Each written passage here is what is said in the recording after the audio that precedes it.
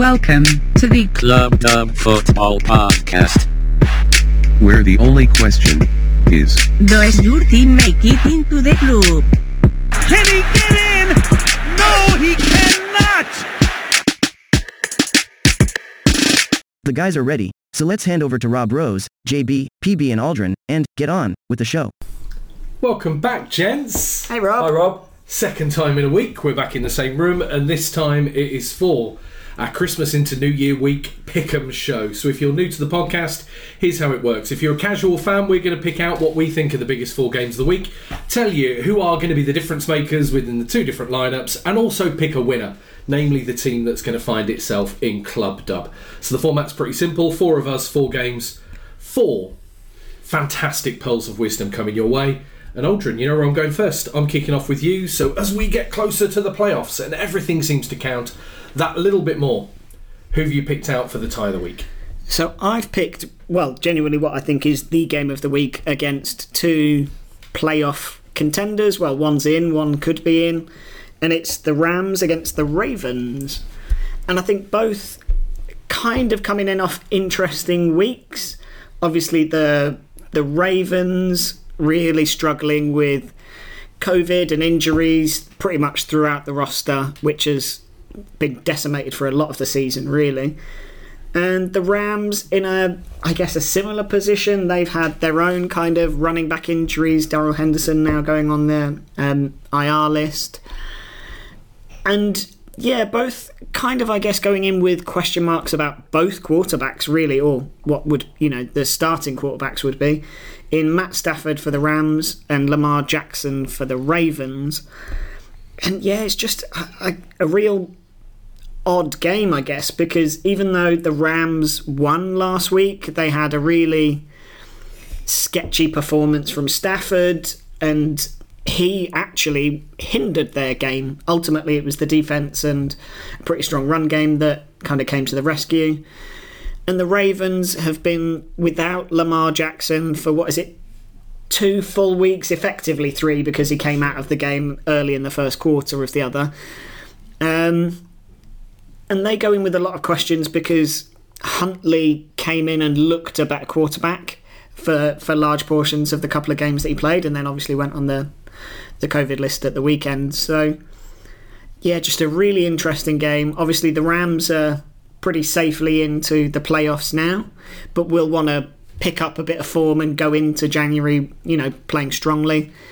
And the Ravens kind of need to get back onto winning ways, really. I think you talked about it on the Tuesday pod, JB, when you were saying if they hadn't gone for those 2 points or those extra points in a couple of games, it would have been a very different picture. But ultimately they're maybe in a situation where they're not confident enough to let the games go longer or go into overtime and feel like they have to win within normal time or get as many points as they possibly can, because they're not confident in the players' ability to get a win with an extra 30 minutes or whatever. So I think it's a real interesting game with a lot of questions to be answered for both teams. So 2 questions for you quickly. Firstly, the Matt Stafford trade. Mm-hmm. And we've got to remember they sent away a quarterback that had taken them to the Super Bowl. Yeah. They lost, not unusual for the Rams to give away draft picks. They never seem to have them any year, really. But if you were to stop the clock right now and say the Matt Stafford trade, has it worked for you or not? Yes, I do think it has, but I don't think he's taken them to the level that I maybe hoped that he would when they made the trade. I don't think he's taken them leaps and bounds away from where Jared Goff had got them. Like you said, Goff got them to a Super Bowl and to, a couple of playoff appearances. Basically, in his whole tenure, they got to the position, or sort of the position that they're in now, where they were in the playoffs. They were well orchestrated. And yeah, I think the question will be answered better when it comes to the playoffs. Because you always felt like that was the time where the confidence in Goff wasn't there for McVay. It was is he really good enough? is he the guy that we really want? You know, they had that little experiment with John Walford where Goff was kind of semi-healthy. Was it last year? Yeah, And they went with Walford because they said he gave them the best chance to win that game. So you never felt that there was confidence there. I think it's very different now because I feel like that coaching staff have confidence in Matt Stafford. Even though he had a rough week, there seems to be much more of an assurance with him that they didn't have with Goff. And I think that maybe helps them going into the playoffs. But ultimately, the question of whether it's been a decent trade will only be answered when they get to the playoffs. And I think Stafford's got that monkey on his back of never having won a playoff game. Now, there's a lot of Detroit Lions quarterbacks that haven't won a playoff game, let's be clear. But he needs to kind of get that off his back and show that he's capable of taking them to the level that they traded all those picks away for, I guess. Well, I think the big thing is that there is still a lot of Detroit in Matthew Stafford. And just to come back to a question that you had, Aldrin, around is Jared Goff good enough? Is Jared Goff going to be the answer anywhere? No, he isn't. But I think Matt Stafford, to me, feels an awful lot like a quarterback who doesn't yet believe the team he has around him. One of the comments I think I made to Phil when we were talking about the Browns and the Packers in regards to a comment he'd made about Baker Mayfield was Mayfield felt to me like he was trying to do everything. He was trying to make every throw. He was trying to make sure that every play resulted in something for the Browns because they were behind. Yeah. And there is a part of me that almost wonders if Stafford still can't get his head out of that Detroit Lions mindset of not having the caliber of player around him and the caliber of coaching around him that he does in Los Angeles. And maybe if it's a little bit like, it's not necessarily that Stafford's bad or not as good as Goff, it's just that Stafford has been so almost browbeaten with everything that's gone wrong in his tenure in the NFL that there is a part of him that still can't or still hasn't yet evolved to thinking, actually, I don't need to worry about this because we've still got all of this other stuff. It isn't actually on me to have to win every game. Yeah. And you've got to think that if that's true, the more time he spends in that Sean McVay system, the more time he spends with the Rams, the more consistent he's going to be and the less we're going to see these kinds of games, and the more that we're probably going to see the quarterback that the Rams traded for and know they have, rather than the quarterback that everybody seems to think Stafford is or is going to become. Yeah. He definitely tries to force too much. Yeah. I think it's definitely an improvement on Goff. The Goff we saw last year. I know Goff took them to a Super Bowl, but I think, they are a better team with Stafford. They've obviously gone all in by getting Von Miller and Odell Beckham as well. And I don't necessarily think that those additions have really kind of made them a better team than they were earlier in the season. So whether they were, moves for the sake of making moves, I don't know. But they're going to be there or thereabouts. All you have to do is get into the dance and they're going to get to the playoffs. And they'll be a threat, but it just depends who they come up against and how well they play, I suppose. I think Beckham's made them a better team purely because if you think of the situation they would have been in, Robert Woods got that injury that week that he was traded. That's a fair point, yeah. They've not quite got that perfect connection, and ultimately we've not seen the OBJ of old for a good couple of years now, but he started to get a bit of a connection with Stafford. What is the OBJ of old? This was sorry to jump in. No. This was something that was, I think, again, Rob and I have been talking about recently. Everyone keeps talking about, the Browns are going to be so much better because they've got Beckham, and now the Rams are going to be so much better because they've got Beckham. And I'm trying to wonder what it is people have seen that makes them think Odell Beckham Jr. is this amazing, outstanding player. It's the same. But he was a real top-tier playmaker in a very poor New York team. Yeah, for what, a year? No, I think basically all of his time there, he was a star. I think that's the issue. I don't even think it's that. I just think he's not really settled with any of the quarterbacks that he's... I think the question of how the thing worked out in the Browns organisation, I think you said it last week, Rob, was more, is it that Beckham was the problem, or Beckham was just the guy that talked about the problem? You know, I don't think he's necessary.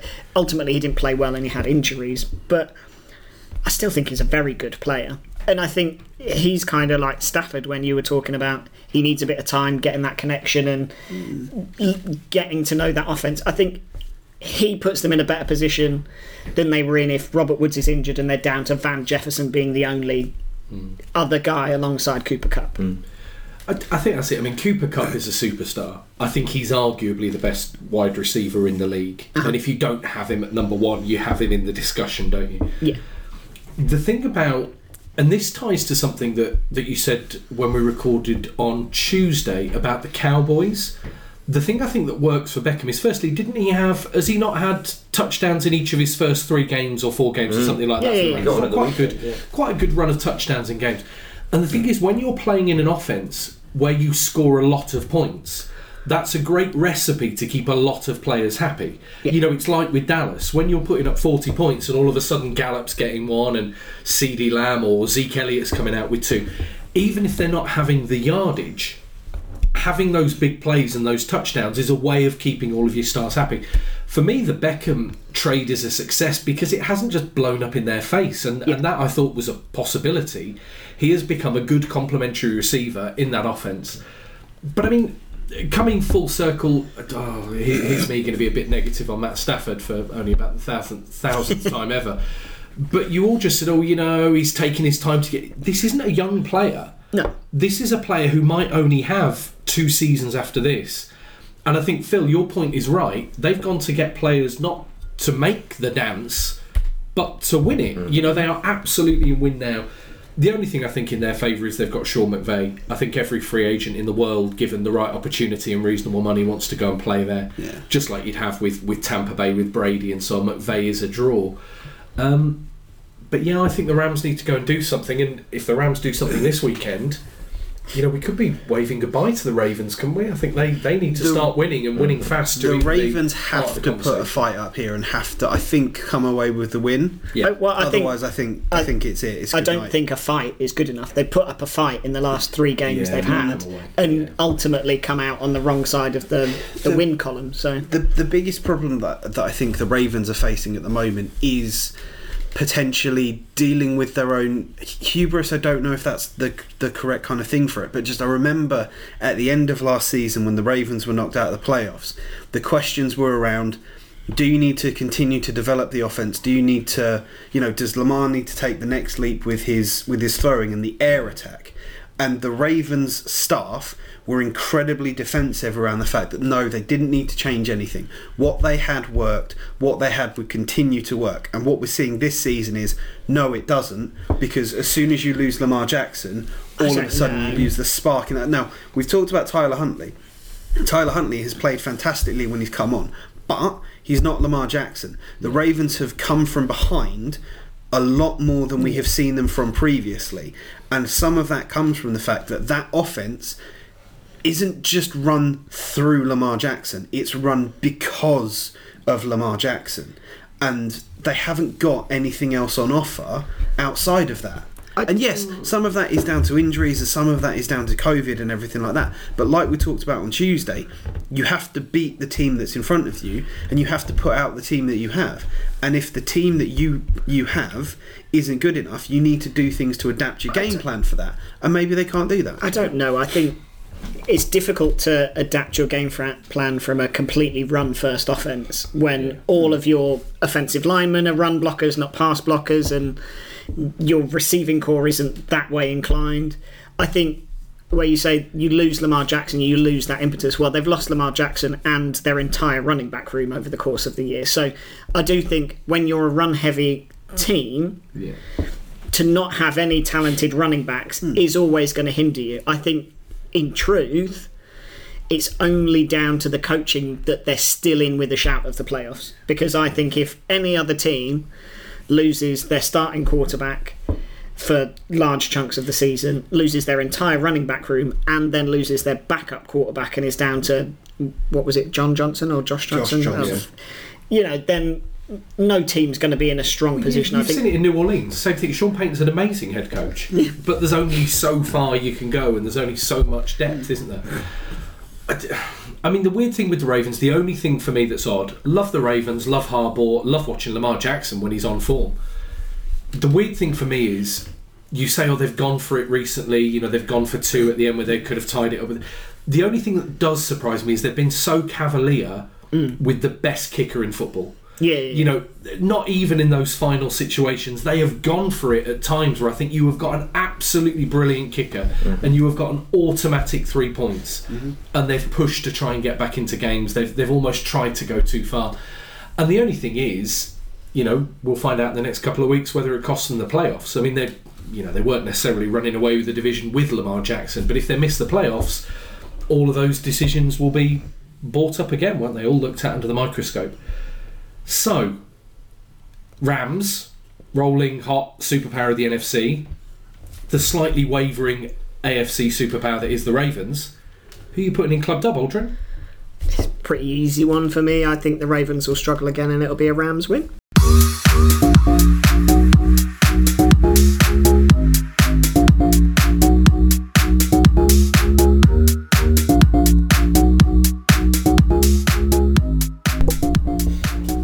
Nice. So the Los Angeles Rams still in the hunt for a Super Bowl at home. Were the Bucks the first people ever to do that? Yep. So would the Rams literally be the second team in history if they were to do Obviously it? the first team to play in it and then win. Yeah. Play it and win it. Crikey, you got to go back a while. Like buses, right? 2 come along at once with the Rams. So 1 game down means 3 to go, and I'm throwing over to you, JB, for your game of the week. Talk us through the tale of the tape. So my game of the week is really going to be a bit more about a discussion with you guys and maybe convincing me of something that I don't see. So I have chosen to discuss Sunday Night Football as the Minnesota Vikings go to play the Green Bay Packers. And we talked a bit about the Packers, and I don't really think there's that much more we can say about it. They've got Aaron Rodgers playing in amazing form yet again. The running game, when they can get it going, is fantastic with Andre Dillon and Aaron Jones.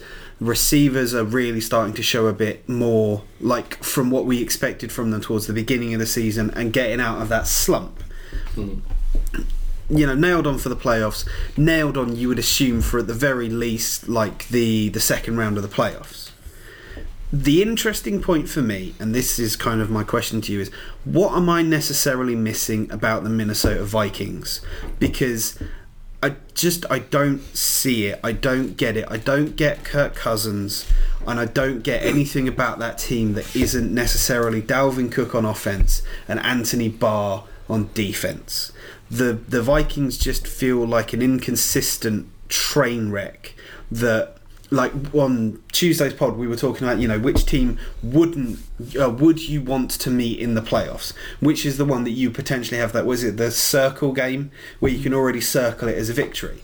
And I think the Vikings kind of have evolved into that kind of thing for me. I think they go into that against the Rams or the Cardinals or the Bucks or the Packers or anything like that. And it feels like it's going to go as one-sided as it was. It that Chiefs-Texans game where the Texans kicked off and ran it back and then did absolutely nothing for the rest of the game. I think when they were playing Brian Hoyer. So what is it about Kirk Cousins and the Minnesota Vikings that I'm potentially missing?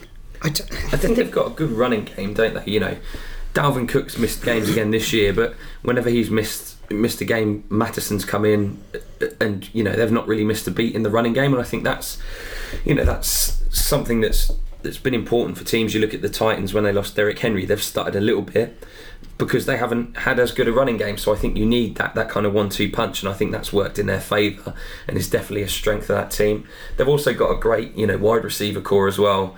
Jefferson and Thielen, you know, he's always got someone to throw to. You can't double both of them. So I think that helps as well. I think the weird thing, to your point though, with the Vikings, they are inconsistent, but they've got real talent in that team. You know, I think Justin Jefferson is an absolute stud.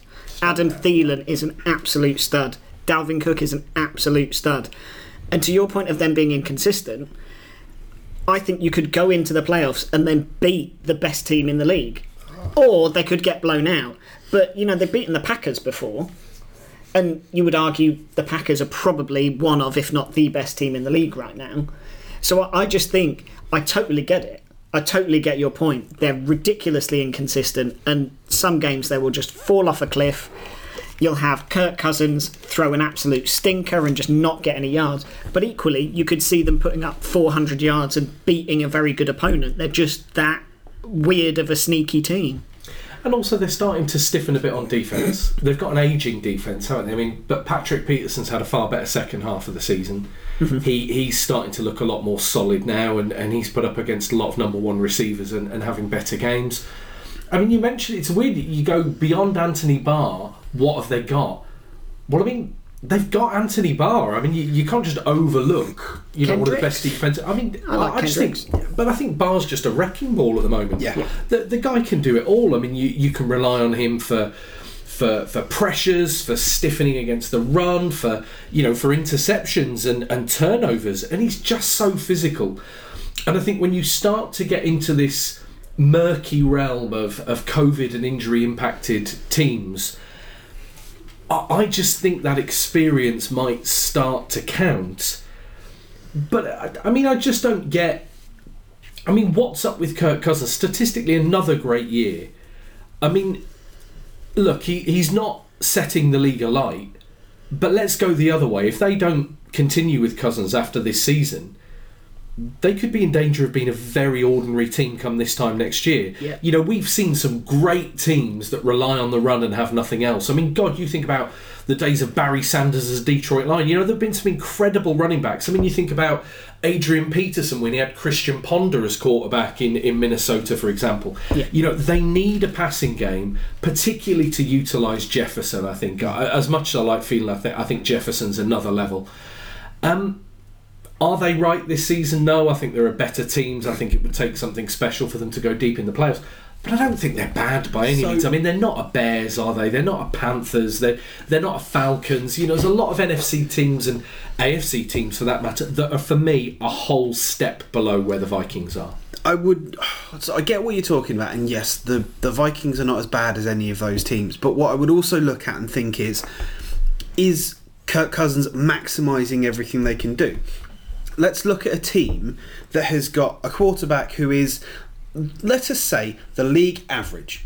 He's not fantastic, he's not terrible, he's right on that line where he can win you games, and the team consistently does well, and the team consistently makes the playoffs, but never advances anywhere in the playoffs. At some point you have to look at that team and think, okay, there needs to be a change at quarterback there. They need to do something else. They need to try something else. So that team does that, drafts in a new quarterback. First season's a bit shaky, ends in injury. Second season, he's in discussion for potentially comeback player of the year and potentially as one of the bright futures of the league. Now, I'm not talking obviously about the Vikings there. I'm talking about the Bengals. And to me, there is an incredible parallel between Andy Dalton at the Bengals and Kirk Cousins to the Vikings, because you're saying, yes, if you get Kirk Cousins, get rid of Kirk Cousins, there's the opportunity that impacts the Vikings negatively. But you have to also acknowledge that there is the possibility that you move on from Kirk Cousins and get someone that can actually light that league up, light that team up, make the absolute most of Cook, Thielen, everyone. The Bengals, you're talking as if the Bengals have done something the Vikings haven't. Come back. If the Bengals win a Super Bowl. But I mean, there's one winner, 31 losers, and I mean, ultimately, the Vikings are. From what I'm hearing, your criticism is the Vikings aren't the Rams or the Packers. Well, there are another 14 teams in the conference that aren't the Rams or the Packers. That's for me. He is an average quarterback, and there aren't many above average quarterbacks that tend to hit the market. You can draft one, but then it doesn't feel like the year that you're going to uncover the next. Andy Dalton, let alone the next kind of Tom Brady. I guess to that point, do you think he's playing better or worse than Stafford? I think he is. Because that's kind of the benchmark. If you're saying, the Rams are a brilliant team. The Rams went out and did it. That's the other benchmark. So do you think he's playing worse than Stafford? Kirk Cousins is playing consistently better than Matt Stafford in terms of the fact that as on a consistent basis. However, who do I think is the better player out of the two of them? Matthew Stafford, absolutely, because the high of Matthew Stafford is so much higher than the high of Kirk Cousins, and the low actually isn't that much different. So hold on, let's go back a year, right? So let's apply the argument you've just made to Matt Stafford as a Detroit Lion. Never won a playoff game. Nope. He had Megatron, arguably one of the greatest wide receivers to ever play the game. Never won a playoff game. Could you have been in Detroit a year ago, this time of the season, going, Detroit have already seen their ceiling with Matt Stafford, they need to move on?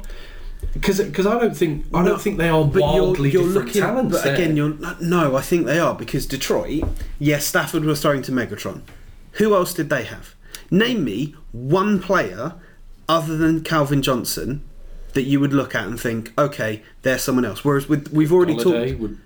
Golladay would be the one I'd Golladay would probably be the one, but what's like this season not really done an awful lot, you know? No, but now you're mixing it. Oh no, but then you bring in a lot of New York Giants factors into that conversation. That's true, but you're also looking at then Kirk Cousins with Adam Thielen, Stephon Diggs, because let's not forget he had Diggs for a good chunk of it. Yeah.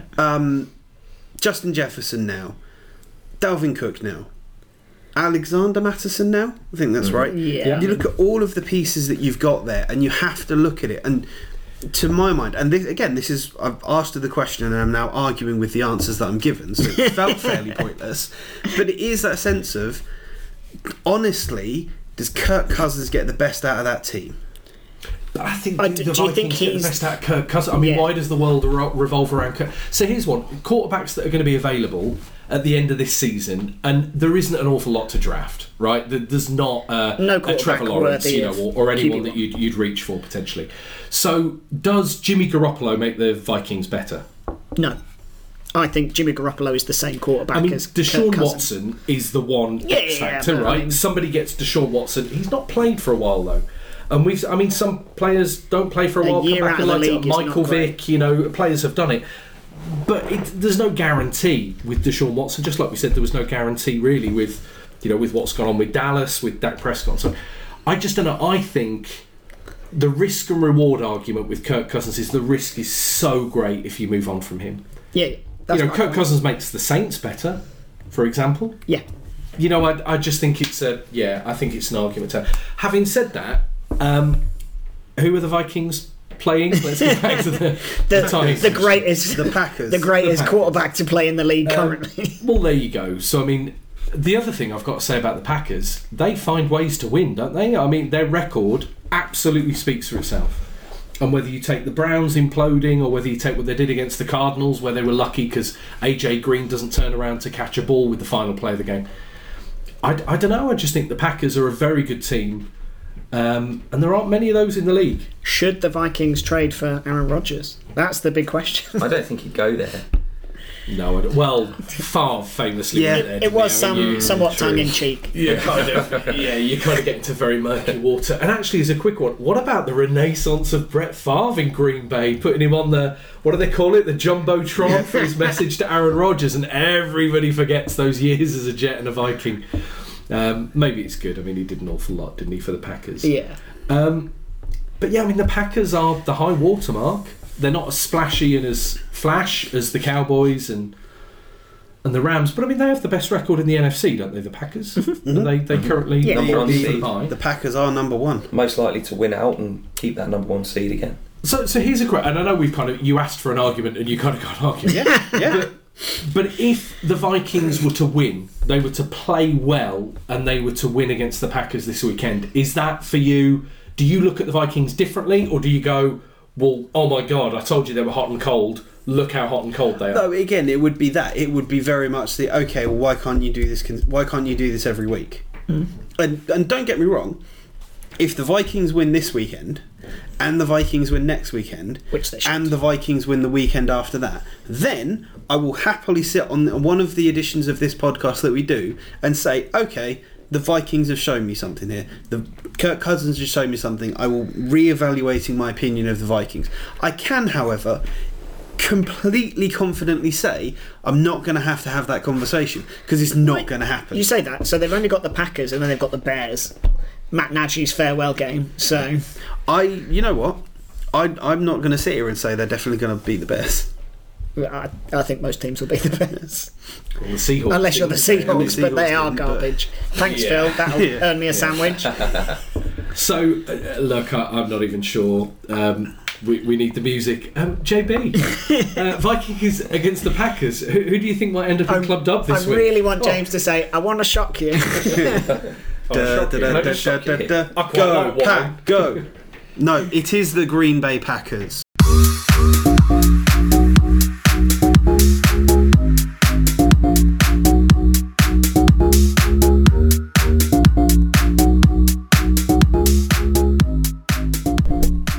So, the Green Bay Packers. I tell you what, that's a controversial pick. The number one seed in the NFC. The best to team win. in the league, yeah. Yeah, I like that. The Packers, our second team. PB, give us the tie that's going to provide our third team into Club Dub, please. So I'll keep it brief, as you can understand, as my voice is rapidly disappearing. Well, you've not mentioned it. You should have said. I'm going to go for the Chargers versus Broncos matchup. An interdivision matchup between two yo-yo teams, arguably this season, who can't seem to kind of get a run of games going. Both coming in off 2-game losing streaks, both in danger of missing out on the playoffs when have arguably looked like playoff contenders at different times of the season. So I think it's really interesting. I think you've got one kind of real high-powered offense in the Chargers against a team with a pretty good defense. So which of those is going to come out on top? I think, for me, the more exciting team is the Chargers, but the Broncos are still grinding out results, albeit they lost a close one to the Raiders at the weekend.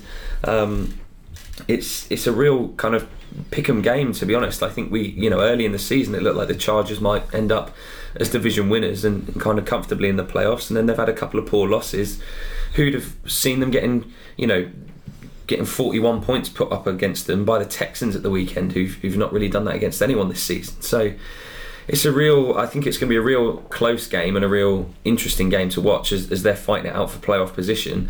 I think the quarterback battle is easily won by the Chargers. Herbert's one of the bright young talents in the league, versus was probably going to be Drew Lock again, I suppose, for the Broncos. He did all right at the weekend, but wasn't brilliant. I don't think he's a good starting quarterback. So the Chargers have got the edge there, but then the Chargers have got COVID problems again. Mike Williams is back on the COVID list, so it's affecting their receiver room. Yeah, it's going to be an interesting. I think it's going to be a bit of a shootout game, but it's going to be quite interesting. The Chargers have been so poor away from home, though, haven't they? But they've been really, really strong at home, putting up 30, 40 points when they're playing at home, and then when they go on the road, they just. I don't know what it is, because going away to the Texans should be. I know it's not ideal because it's a bit of a trek, and if you've got COVID issues, then any travel from there is not great. But looking at the away fixture of the Texans shouldn't fill you with dread, and certainly shouldn't present a concern that you're going to ship 40 plus points. I think COVID issues I'm not sold on as an excuse, purely because at this point in the season and where we're at in the league, everybody's got that. Everybody's got one of their star players out, so you have to be able to adapt. I just think defensively they were so poor against the Texans, and the Texans weren't ridiculously clever and creative. They had Davis Mills as quarterback, so they did what they've done the last 6-8 weeks, and that's just try and run the ball. And the only difference from this game compared to the last 7 weeks is that it worked, so they just kept doing it. Rob said it on Tuesday, the Rex Burkhead being the superstar running back, putting up 2 touchdowns and 150 plus yards or something like that. I think it was his highest yardage total. Oh, good lord. But it wasn't his highest yardage total as a professional. It's like, but I think that's the bigger problem, is that all of a sudden the league has realised how you hurt the Los Angeles Chargers, and they do not have an. I mean, I know Bosa, there are certain players coming back who could make a difference to that, but my concern is that they've been figured out at the wrong time, and they don't have the personnel, they have a defensive head coach, who did brilliant things with the Rams and all of those superstar players, and at the moment they cannot stop the run. Different with Aaron against the Donald. Houston yeah, you cannot stop the run against the Houston Texans. It doesn't really feel like a recipe for success.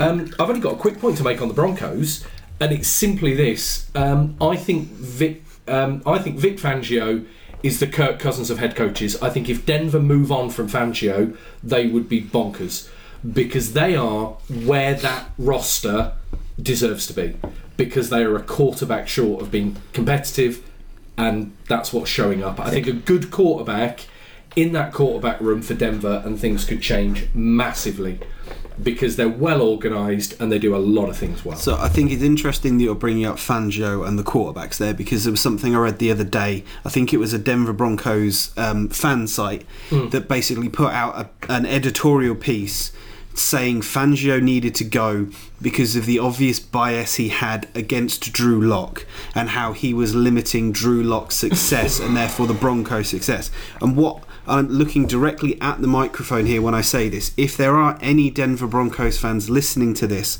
that think Drew Lock is a quarterback, please reevaluate your choices, because you are wrong. I mean, he's definitely a quarterback. He's definitely a quarterback. He's not a good one at all. Let's play QB Jeopardy. If Drew Lock is the answer, what is the question?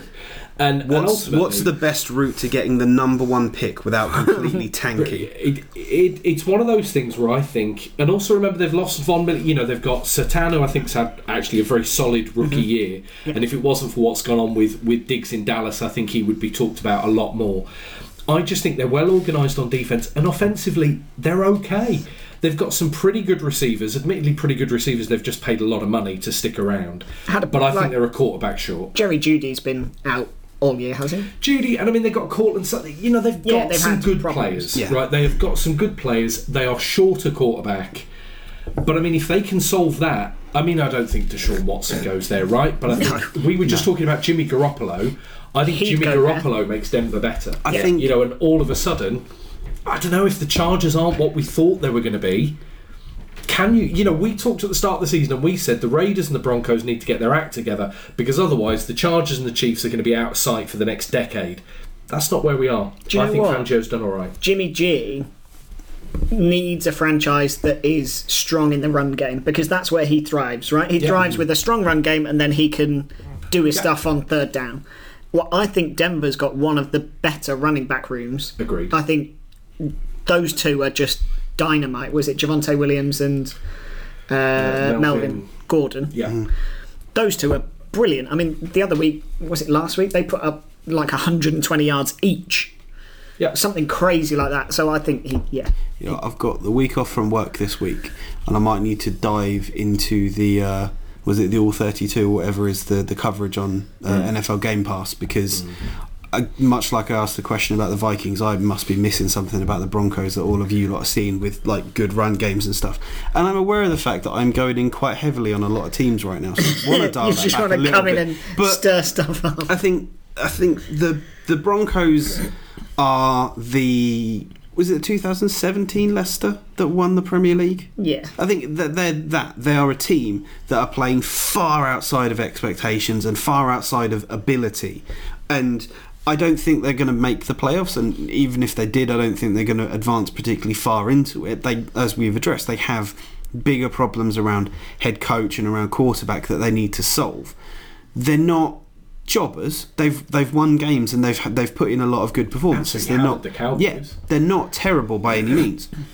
The interesting thing for me about the Chargers is they appear to have slipped into the same Chargers problems that happened last season and the season before and the season before and the season before with previous two head coaches. And I wonder what kind of voodoo is on the Chargers franchise to it. Is it just they have actually had some voodoo because they moved from San Diego? Is that what it is? Or is it just they are a team that are consistently middle of the pack in terms of draft position and everything like that? They're never low enough to get an absolutely star player, with the exception of the year that they were able to draft Joey Bosa, who obviously was a big missing piece for them at the weekend. But they're usually around kind of the midpoint, so they never get the superstars. They're never getting the the lower end, potentially more inconsistent half of the draft. And as a result of that, are they a team that is just good enough, but not fantastic? They've got a lot of great wide receivers. I like Mike Williams. I think Phil mentioned. Keenan Allen is absolutely fantastic. Austin Eckler is good for what they got him to do, but I don't think he's good at what they're getting him to do now, and they need to solve that. Austin Eckler's great. But the Chargers just feel a little bit like the Bengals and a little bit like the Vikings in terms of, well, they're there. They are absolutely a team that exists right now. See, I think I kind of agree with half of your point. I think the last few years they've done all right in the draft. Obviously, Herbert, along with Bosa, they've got some good players like Jake. I do look forward and think, how can they massively improve this team with where they're going to be picking? And losing Hunter Henry was annoying to me. Yes, I know they went out. Was it Jared Cook they replaced him with? They tried very hard, but I mean, it did feel like the front office missed a few opportunities, and they're going to need to be pretty spectacular. Then again, having said that, a lot of players on one-year deals with the salary cap issues at the start of the season. There will be a front office that can make that happen. But yeah, I do see your point. It feels like the Chargers need to do something moving forward, and I'm not sure there's really an obvious route to that. So, PB, it is an interesting game, and I think you're right, JB, to mention expectation. I had the Broncos down as a 4-win team this year. Maybe the Vikings as a 4 or 5-win team this year. So maybe I'm slightly up on them because it's expectation rather than where they sit truly in terms of wins and losses. But how do you see this one playing out, PB? Who are you putting in Club Derb? Yeah, for me, I think the Chargers are less likely to lose 3 in a row than the Broncos are. I think they've got more talent, as I said earlier, certainly at the quarterback position, and I think they have a smidge more talent through the team. So for me, this one's going to be a Chargers win to put them back, firmly in the playoff hunt.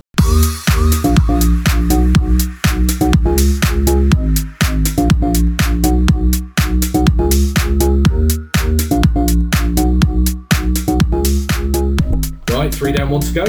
And it's me just to round out with a simple game that I think will... actually, whoever wins I don't think is quite as important as what it means for what comes next.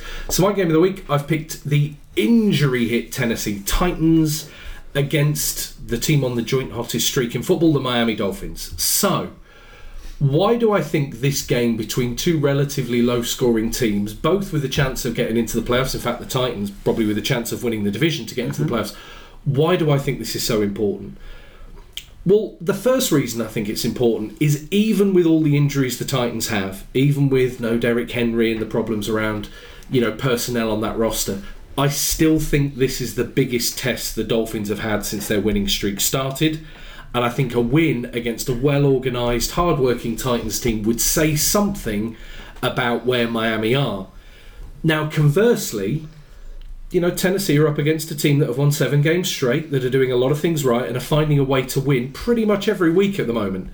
If they can deliver themselves a win here, I think it also says that even with all the injuries they've had, even with all the ins and outs that have gone on in Tennessee, that is still a roster that we can take seriously and think stand a chance of winning a couple of games in the playoffs. And you know what? A couple of wins absolutely puts you in the melting pot. If they can get down to the Final Four, find their way to an AFC Championship game, I think we've seen it with the Philadelphia Eagles a few years ago. You know what? You can get yourself that far, you stand a chance. It's not about putting together a string of 3 or 4 wins on the bounce. If you can get yourself there, a couple of good performances can see you lifting the Lombardi.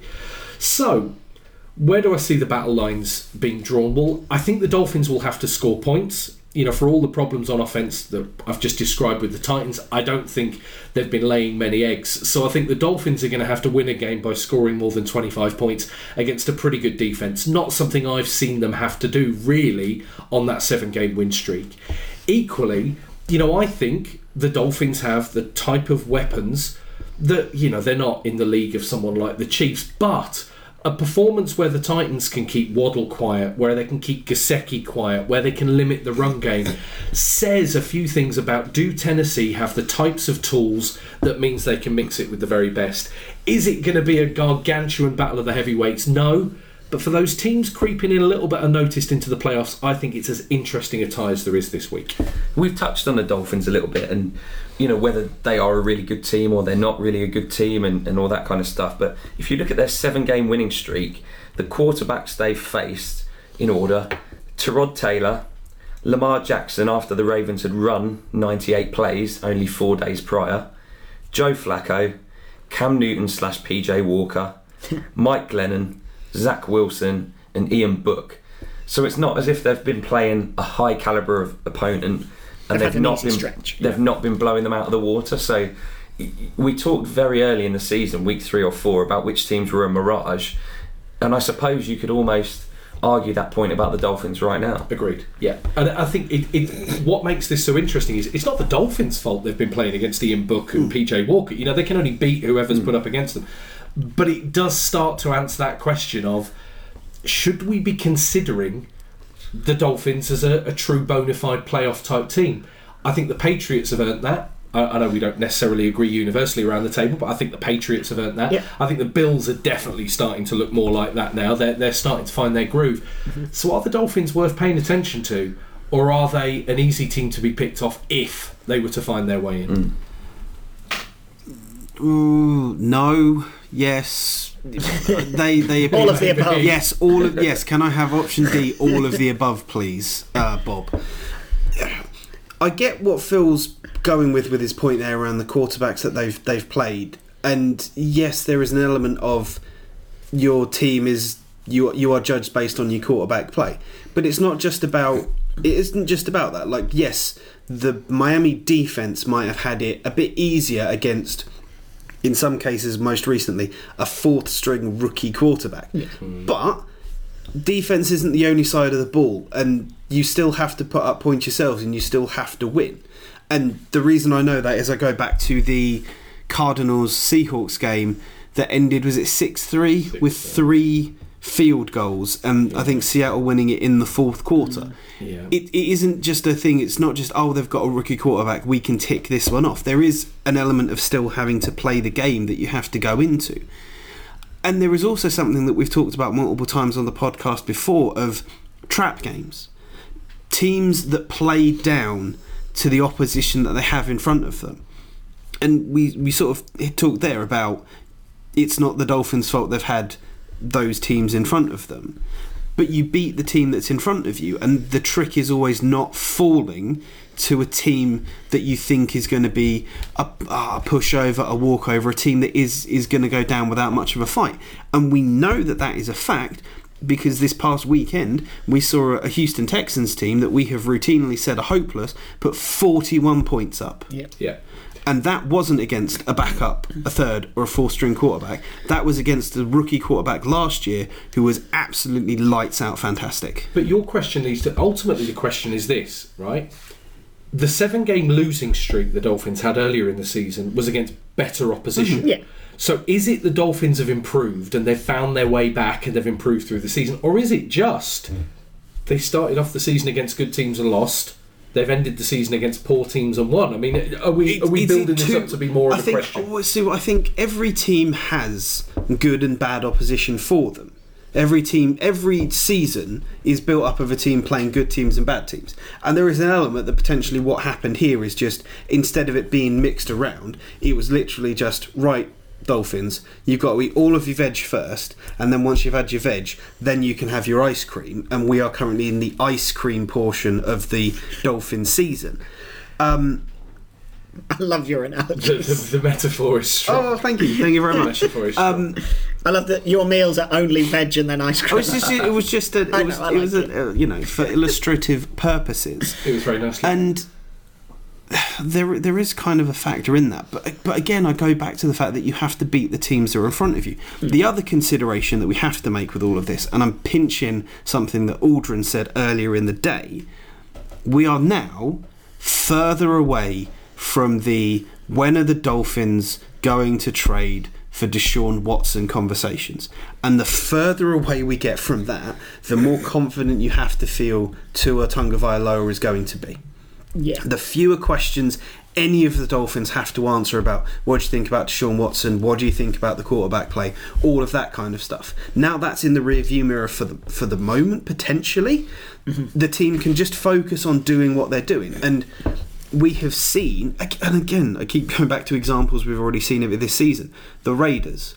Everything went down for the Raiders after they'd had a pretty good start to their season, and then all of a sudden it started to get a bit bumpy, and you started to have you could see the influences of those outside circumstances affecting the mindsets of the team around them. The Dolphins have got that kind of thing of, right, we've got all of that out of the way, let's now start playing really, really good football. I'm going to keep my point brief, only because James has stolen my point. But I think, to your point, Rob, I think Tua is an average quarterback that will beat below average teams. I don't think he's capable of beating very good teams, and ultimately that doesn't bode well for when you go into the playoffs and you don't have Ian Book to face you. You've got Tom Brady and others. You know, when you come up against the very best, I think they fall short. With the Titans, God, they're frustrating as a division rival, purely because when you thought they might slip up with injuries and, you know, effectively having to put the game on Ryan Tannehill's back, and they still kept getting wins. And now they've got AJ Brown back. I think I'd be very worried if I had to face the Titans in the playoffs with what is likely to be a potentially fresh Derrick Henry. I mean, it depends how well and how quickly he comes back from that injury and how quickly he can get back up to speed. But if he gets back to 60% of regular Derrick Henry, then he's a real force and completely changes the outlook for that team. I still think you can get at the Titans, but ultimately they're still keeping themselves in contention, and winning tough games by small margins ultimately gets you to the playoffs, and they're still a real threat. So I think, I don't know how it will go, because I still think they're both, you know, the Titans are still under strength and Miami are riding this kind of crest of a wave, but ultimately Titans now represent an actual challenging opponent. So yeah, I guess we'll see. It's left for me to decide really one of two things. Are the Tennessee Titans veg, or are the Tennessee Titans ice cream? Is ultimately what this entire pod boils down to. So the final team this week going into Club Dub is the Tennessee Titans. Of course it is. Pull back the velvet rope, play the music.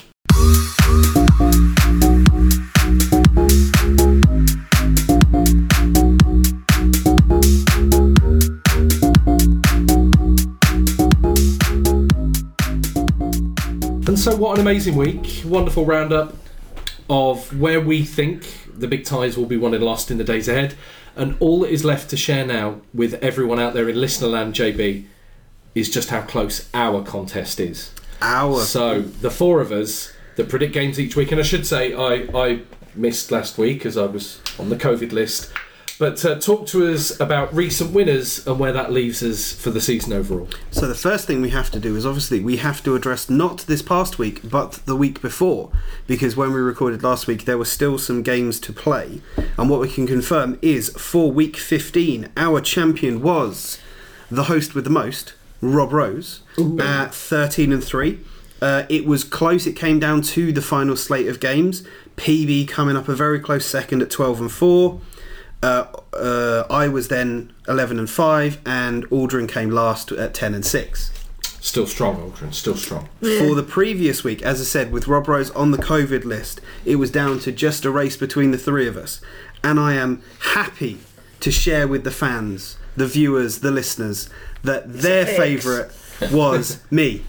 JB won with a 12-4, again coming down to the results of the Dolphins and the Saints game.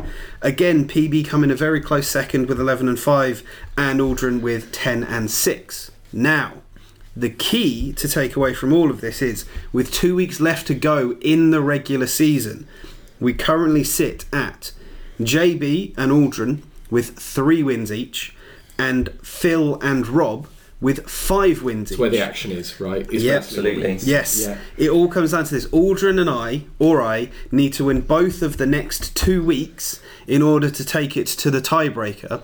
Whereas if either Phil or Rob sweep it, they win outright. If. And it's nail biting. It's going to come down to the wire. I can feel it. Well, I just need, like we talked about earlier, I just need the Vikings to win because that's my prediction for this week. So There you go. The Vikings turning it around could be all we need. What an absolute shame! You are betting I'm your taking life. a punt. You're punting on broccoli here, my friend. I just need Cordero Patterson to be the return man. Are they veg or ice cream? We'll all sit tight and have to find out. So thank you for another great show. Remember, you can follow all of our output on our various social media channels, including Just Who Might Win, Pick'ems. You can even put your own selections. Find us on Twitter. But otherwise, gents, a stunning show. Well, Rob, as our last show of 2020, as the official Club Dub spokesperson... 2021, yeah, 2021. jeez. Yeah. I've gone back a year. As our last show of 2021, as the official Club Dub spokesperson, I just want to wish our listeners a very happy new year. Enjoy your night, stay safe, and we'll look forward to bringing you more excellent content in 2022. So that sounds good. I mean, when you say spokesperson, you don't mean presenter, right? Because that's been cleared up entirely. There's no... Yeah. Host is Phil's taken. the Ian Book of our quarterback. Oh, see, I was about to say it's all right, Rob. You are still the Joe Montana of this podcast. Phil is merely the Steve Young of this No, podcast. I'd prefer Ian Book. No, yeah. Serviceable, but not great. Anyway, as we go off into the distance and argue, have yourselves a great end of the year and a wonderful start to 2022. We look forward to catching you all next week. Bye all. Cheerio. Thanks a lot.